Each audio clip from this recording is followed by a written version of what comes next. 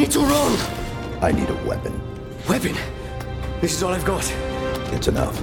Game Pass has an edge on the competition because Microsoft is willing to release its biggest exclusives day and date on the service.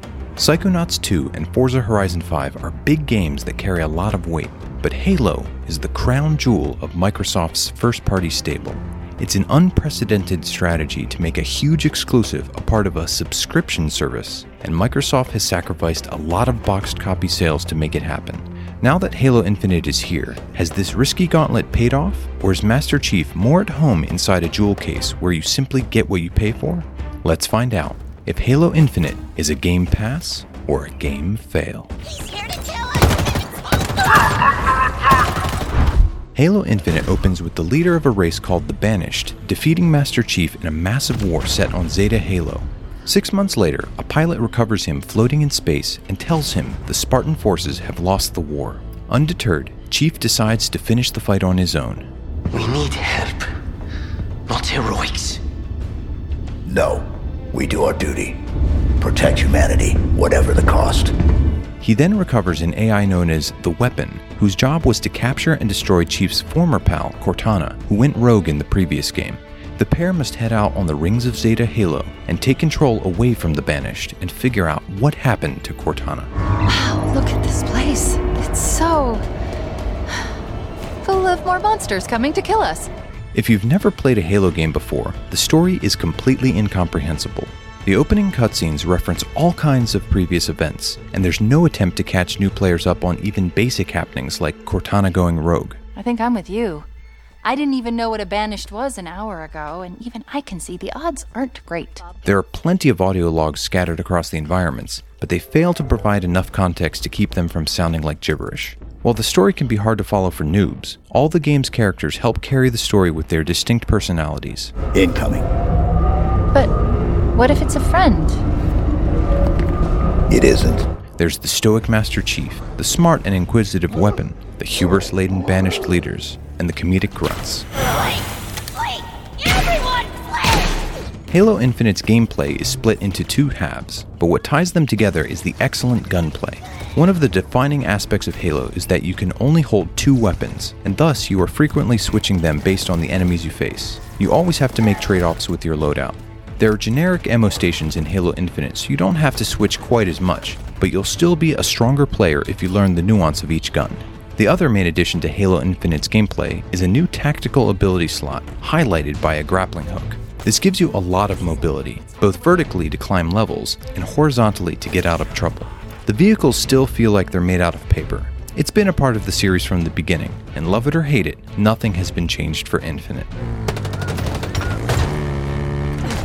Halo Infinite has two types of missions. Indoor missions play like a traditional linear corridor shooter. There are some open spaces sprinkled in along with various enemy types and bosses. Then there's what makes Halo Infinite distinct. It's open world. There are banished outposts to take over like Assassin's Creed, leaders to kill, and Spartans to save. Thanks for that! You saved my ass, Spartan. It's a lot smaller than you would expect, with a lot fewer icons to clear than the typical open-world game. It keeps things focused while still providing diversions for players who want them. Halo's gameplay style doesn't fit as well with wide-open spaces, and the resulting encounters aren't as tight as those taking place indoors. Peel back your visage and expose your weakness. The move to the open world hasn't created as much progression as you might expect. The primary goal is finding Spartan cores, which allow you to upgrade your shield and tactical abilities, but there are only a couple dozen in the entire game. The other main upgrade path has you acquiring new vehicles and weapons to deploy at the bases you take over. Defeating special enemies earns you blueprints for special versions of enemy weapons. You can easily complete the game without deploying much gear, so it's more of a bonus than anything. The most interesting collectible is new multiplayer costumes, which is the only link between the campaign and multiplayer. If there is a negative, it's that the game is harder than we expected. The previous Halo games were designed such that heroic was the intended difficulty, but Halo Infinite is built around normal. Was it truly that simple?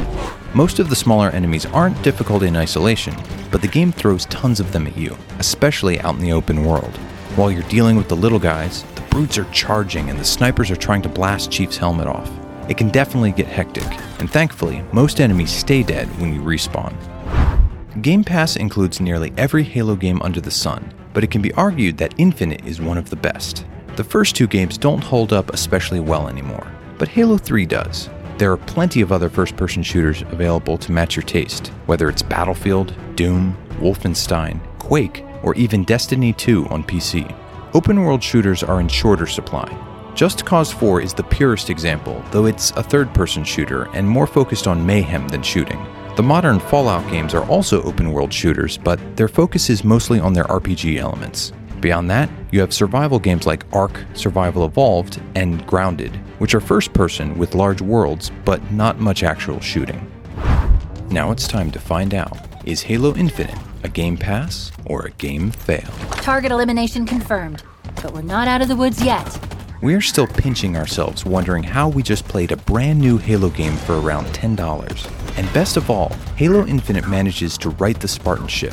The gunplay feels great, and the grappling hook is an addition that should stay in the series from here on out. The indoor levels are well designed, and while the open world doesn't work quite as well, its tight focus means you're not checking thousands of doodads off dozens of lists. The story is a mess for newcomers, but the game's personality still shines. The most interesting aspect is the game's place in Game Pass as a whole. With the multiplayer cut out, Halo Infinite would be a tough sell at full price. One could argue that the entire package has been compromised somewhat with the multiplayer's move to free-to-play monetization. But with Game Pass, that doesn't matter, as you're getting a great campaign without paying a big chunk of money for it. The question of what this means for Microsoft's future games is important as the company starts to ramp up its output, but that's still a year away. Either way, Halo Infinite is a Game Pass. Thanks for watching Game Pass or Fail in 2021, and we'll see you in the new year.